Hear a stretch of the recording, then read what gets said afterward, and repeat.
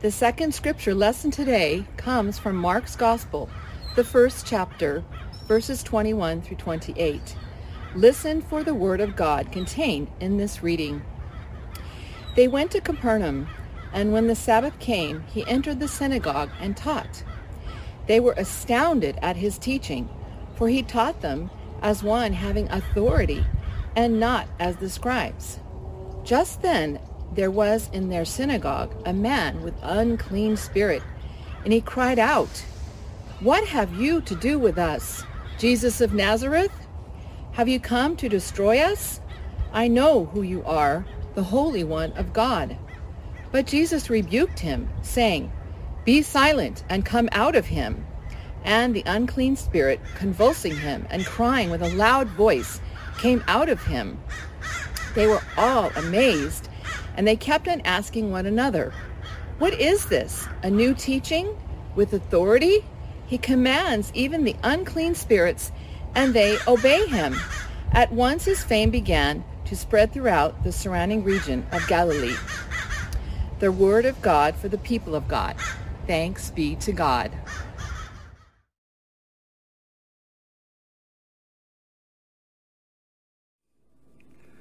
Good morning. I'm glad to be with you.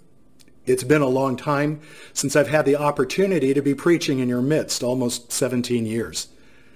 When Pastor Sandy asked me to participate, I was happy to oblige, but it was with a bit of trepidation.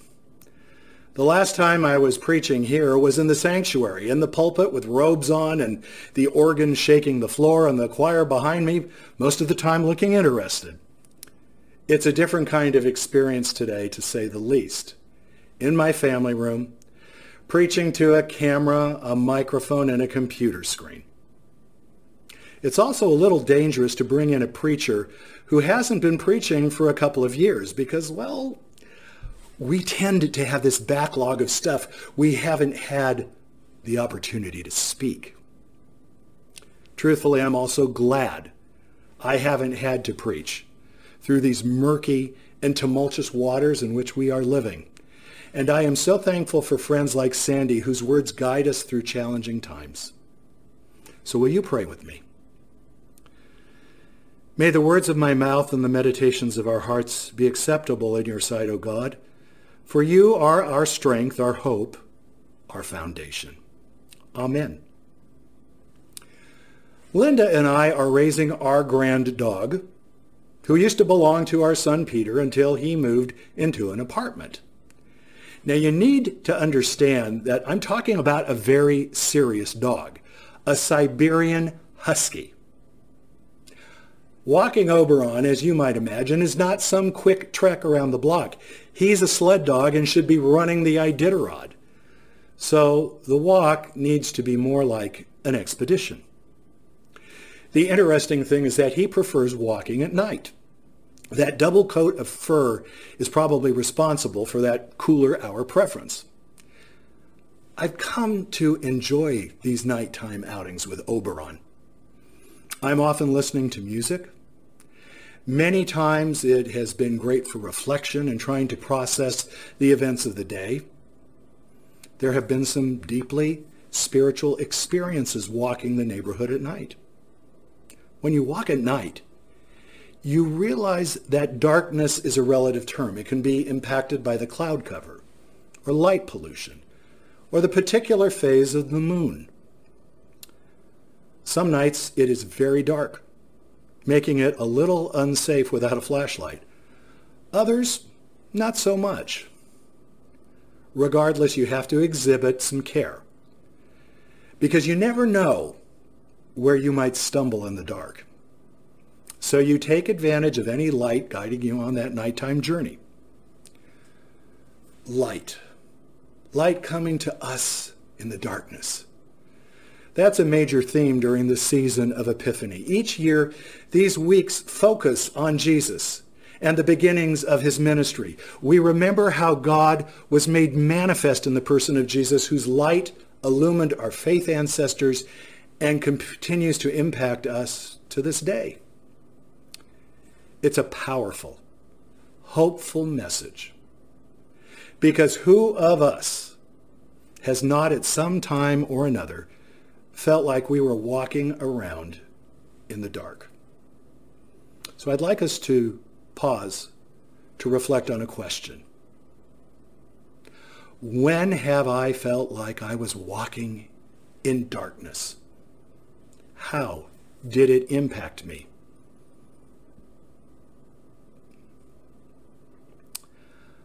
We can view the reading this morning from Mark's Gospel through the lens of darkness and light, themes that figure prominently in our faith stories. Mark is not one to waste words. It's a whirlwind narrative. In just the first chapter, we are introduced to John the Baptist, setting the stage for Jesus' baptism, followed by Jesus calling Simon, Andrew, James, the son of Zebedee, and his brother John, asking them to follow me, which leads into a teaching ministry taking place around Galilee. Finally bringing us to that synagogue in Capernaum. It's interesting that Mark chooses to make no mention of the fact that Jesus had been run out of Nazareth, his hometown, by the religious officials. He skips that story, instead starting in the place that became his home for most of his Galilean ministry, Capernaum.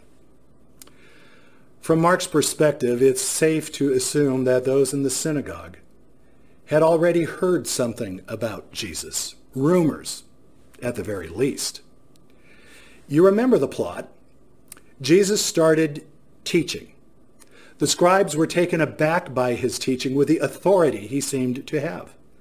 This was interrupted by a man possessed with a demon. Jesus called out the demon. All were amazed by what had happened, and the word started to spread about this teacher and miracle worker. Those were the facts, according to Mark.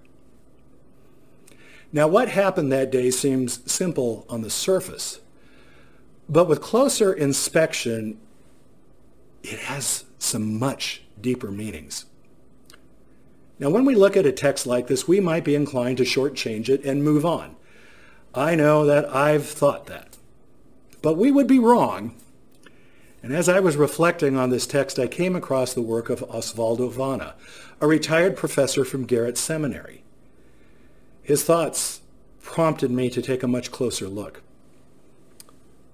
at what the demon-possessed man said and the actions Jesus took, and how we might interpret this. Two trains of thought in particular.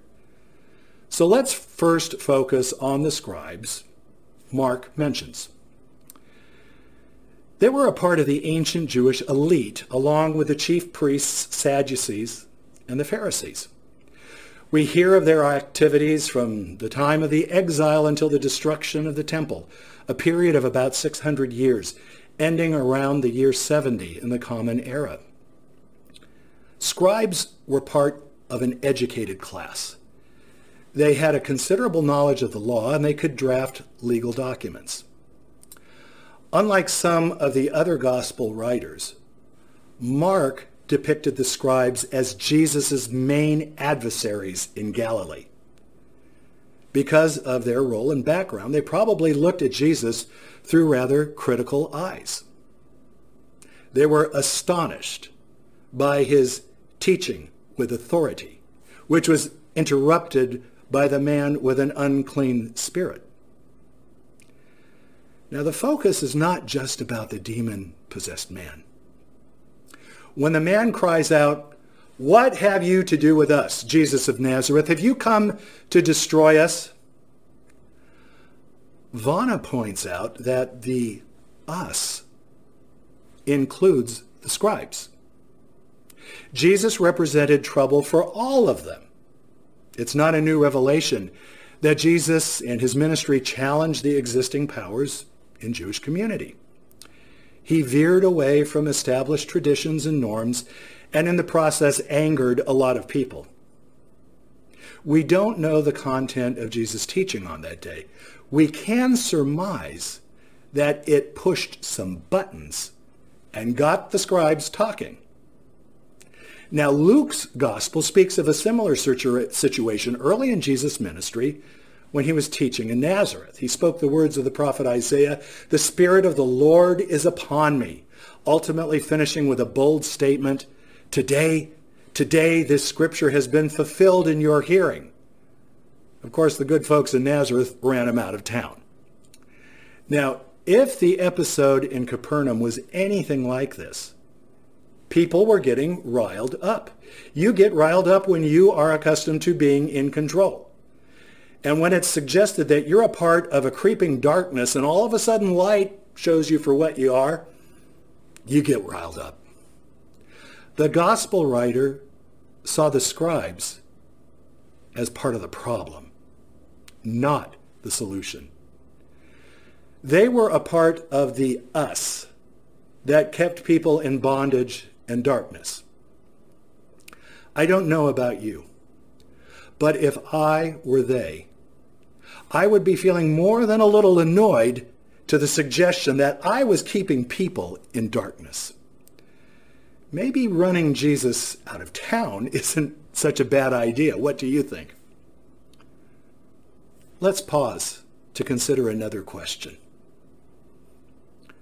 What actions and attitudes have caused me to be like one of the scribes?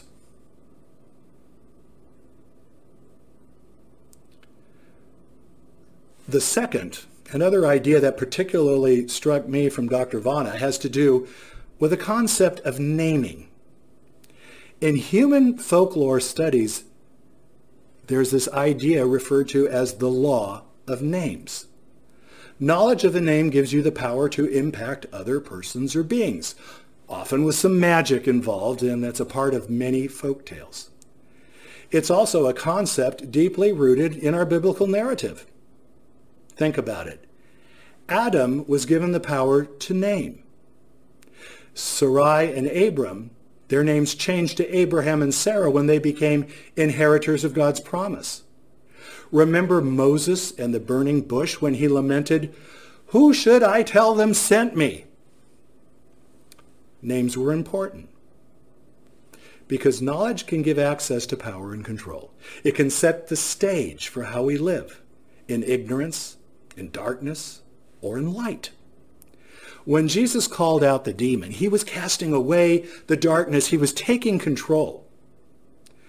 The question we might consider is this: are we being named by our demons who then control us, engage us in their activity, and make us a part of their darkness?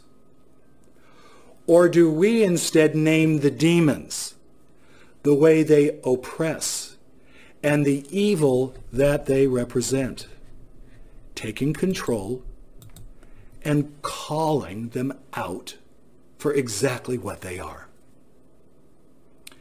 We don't have to look far to see how our demons have named us and taken control over us. It's an exhaustive list. Greed, fear, entrenched racism, homophobia, ageism, sexism, the manipulation of people through fear, especially fearing people who are different than me, self-centeredness, the use of religion to oppress, to create deep wounds and to split apart. There's a lot of darkness. Let's pause to reflect on some other questions. Where do I see those powers of darkness at work? How have they tried to name me? Where have they tried to pull me in? What have I done to liberate myself from their control? Friends, even on those dark nights when I'm walking the dog, I can find light. Enough light that keeps me safe and guides me home. The good news for us is that Jesus had power over the demons. He named them. He called them out for what they were and became the one in control, pointing his followers to a better path. Are we willing to be a part of that Jesus work? Calling out and identifying the demons, bringing light that is so badly needed. God yearns for us to be the light, offering grace, hope, love. No, it's not an easy path. The demons, so to speak, are always there, subtle and adept in leading us astray. But friends, we have a partner on that path. A partner who guides us, who challenges us, who sighs at our excuses, but continues to bathe us in the light and never gives up on us. I find comfort in that for these times in which we live. What do you think? Amen.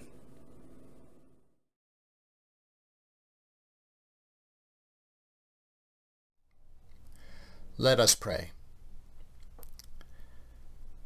God of light, we rejoice that in Jesus your goodness was made manifest in this world. As we remember his example, let your people never tire in pursuing the goal of becoming more like him. Help us to reflect his light into every dark place. Bind us together as your church, the body of Christ for the world, that we may be like him in our service and witness, even during these uncertain days. Encourage our leaders, especially our Bishop Grant and our Superintendent Jim, and sustain your people in every place as they continue to cope with not being able to gather safely. Hear the prayers offered across our district today for the work that is being done at Pacific Korean Mission in South Pasadena and at Van Nuys United Methodist Church. Creator God, you brought forth all of creation, naming each creature and calling it good. Help us to honor that goodness through our care for the earth. Lead us to make choices that are ethical and sustainable, so that our example may inspire others and result in better conservation of Earth's valuable resources. We pray for all who this day face trials because of extreme weather or natural disaster, and we ask that you protect first responders as they serve them. God of righteousness, inspire the world's leaders to seek true justice for all of your children. Unclench the hands of the greedy, to share what they have and to discover the joy of generosity. We pray for all who are oppressed by injustice or poverty, all who suffer without a home or without friends, and for migrant people yearning for freedom and safety. Giving God, heal us of our racist practices, our addiction to wealth, our tribalism, and our entitlement. Lead us to make choices that affirm the worth of each of your children, each one of whom is loved by you and called by name. Your mercy, O God, exceeds all that we can imagine, and so we are bold to pray for those near to us who suffer today in body, mind, or spirit. Along with all the persons and situations found in today's prayer list, we especially pray for John Duda and Thelma Calantas as they heal from their various health challenges. We lift before you the world as it contends with the coronavirus pandemic. Sustain those who are afflicted with the virus, and comfort those who mourn loved ones who have died. Encourage those who are unemployed or underemployed, and use us as a means of assistance and hope for them. O God, weave us together as one human family, even in these days of common trial and disease. Finally, we pray for those that we love but who we see no longer, for your saints who have come to the end of this life and now dwell in your eternal light. Sarah Ferrier, mother of Susan, and Dallas Richardson, spouse of the Reverend Mark Richardson. Acknowledge, we humbly pray, these sheep of your own fold, lambs of your own flock, sinners of your own redeeming. Receive them into the arms of your great mercy, and, O God, comfort those who remain and mourn their passing. Hear all of these prayers, along with those unspoken needs that are known only to you, O God.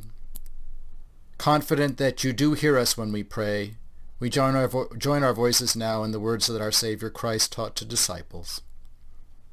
Our Father, who art in heaven, hallowed be thy name. Thy kingdom come, thy will be done on earth as it is in heaven. Give us this day our daily bread, and forgive us our trespasses as we forgive those who've trespassed against us. And lead us not into temptation, but deliver us from evil. For thine is the kingdom and the power and the glory forever and ever. Amen. Thank you for taking part in this online service of worship from First Edina Methodist Church in Pasadena, California. Subscribe to our YouTube channel and watch any of our services or events again, and share them with your friends and family. The bulletin contains details about a number of church activities that are coming up, as well as the weekly prayer list and a guide to this service of worship. Please use the link in the video description to download it. Lent begins with Ash Wednesday on February 17th. Bags with material that you can use to participate in this holy season will be available for drive-through pickup in the church parking lot these next 2 Saturdays, February 6th and 13th. Please download the bulletin to learn more, including how to receive a bag if you are not able to come to the church. But even before Lent begins, St. Valentine's Day will be here. This year, our social service pantry will show special love to our clients by distributing gift bags filled with valentines made by the church's children, along with other special treats. Please help in funding this effort. When you donate $40 or more, you can direct a Valentine-gram to the person of your choice in the greater Pasadena area. By the way, a Valentine-gram is a dozen cookies or a plant. Sign up today by using the link in this week's e-news or in today's bulletin. Donations may be made through the church's online giving website, and Valentine-gram orders are due by Friday, February 12th. Thank you for your continued financial support of the church during these months of separation. Your generosity sustains our work in many ways as we seek to serve the city and to meet needs that have not gone away, even though we cannot safely gather in the sanctuary.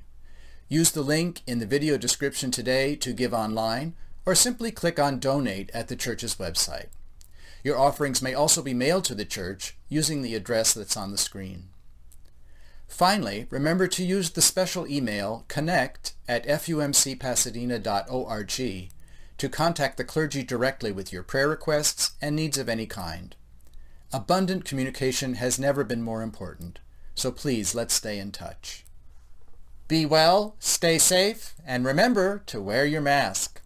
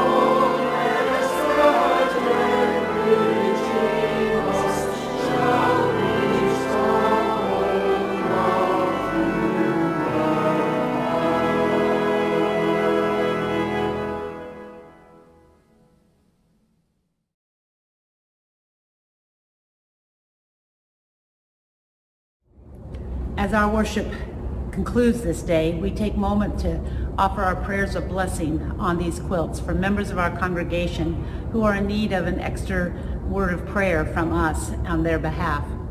This quilt we tie our prayers into for Thelma Calantas. Thelma has served this congregation for many years as our communion steward, and she is currently in hospital with COVID. And this quilt is for Tom Kozakowski, who is undergoing chemo for a recently diagnosed cancer. Will you lift your hands in blessing as we pray over these quilts for our beloved friends? Dear God, you have promised to be with us in all of our days, days of joy and days of sorrow, days of triumph and days of struggle.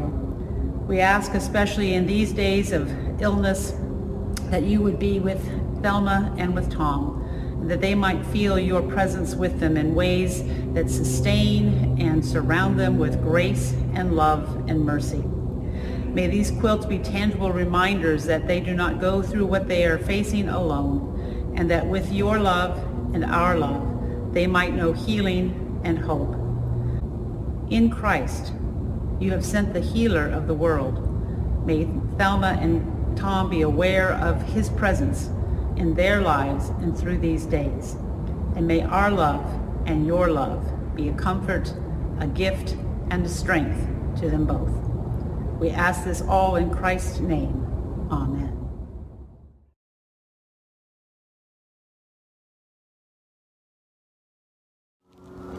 Go forth, replenished by the grace and mercy of God, blessed by the healing love of Jesus, and energized by the limitless power of the Holy Spirit. Amen.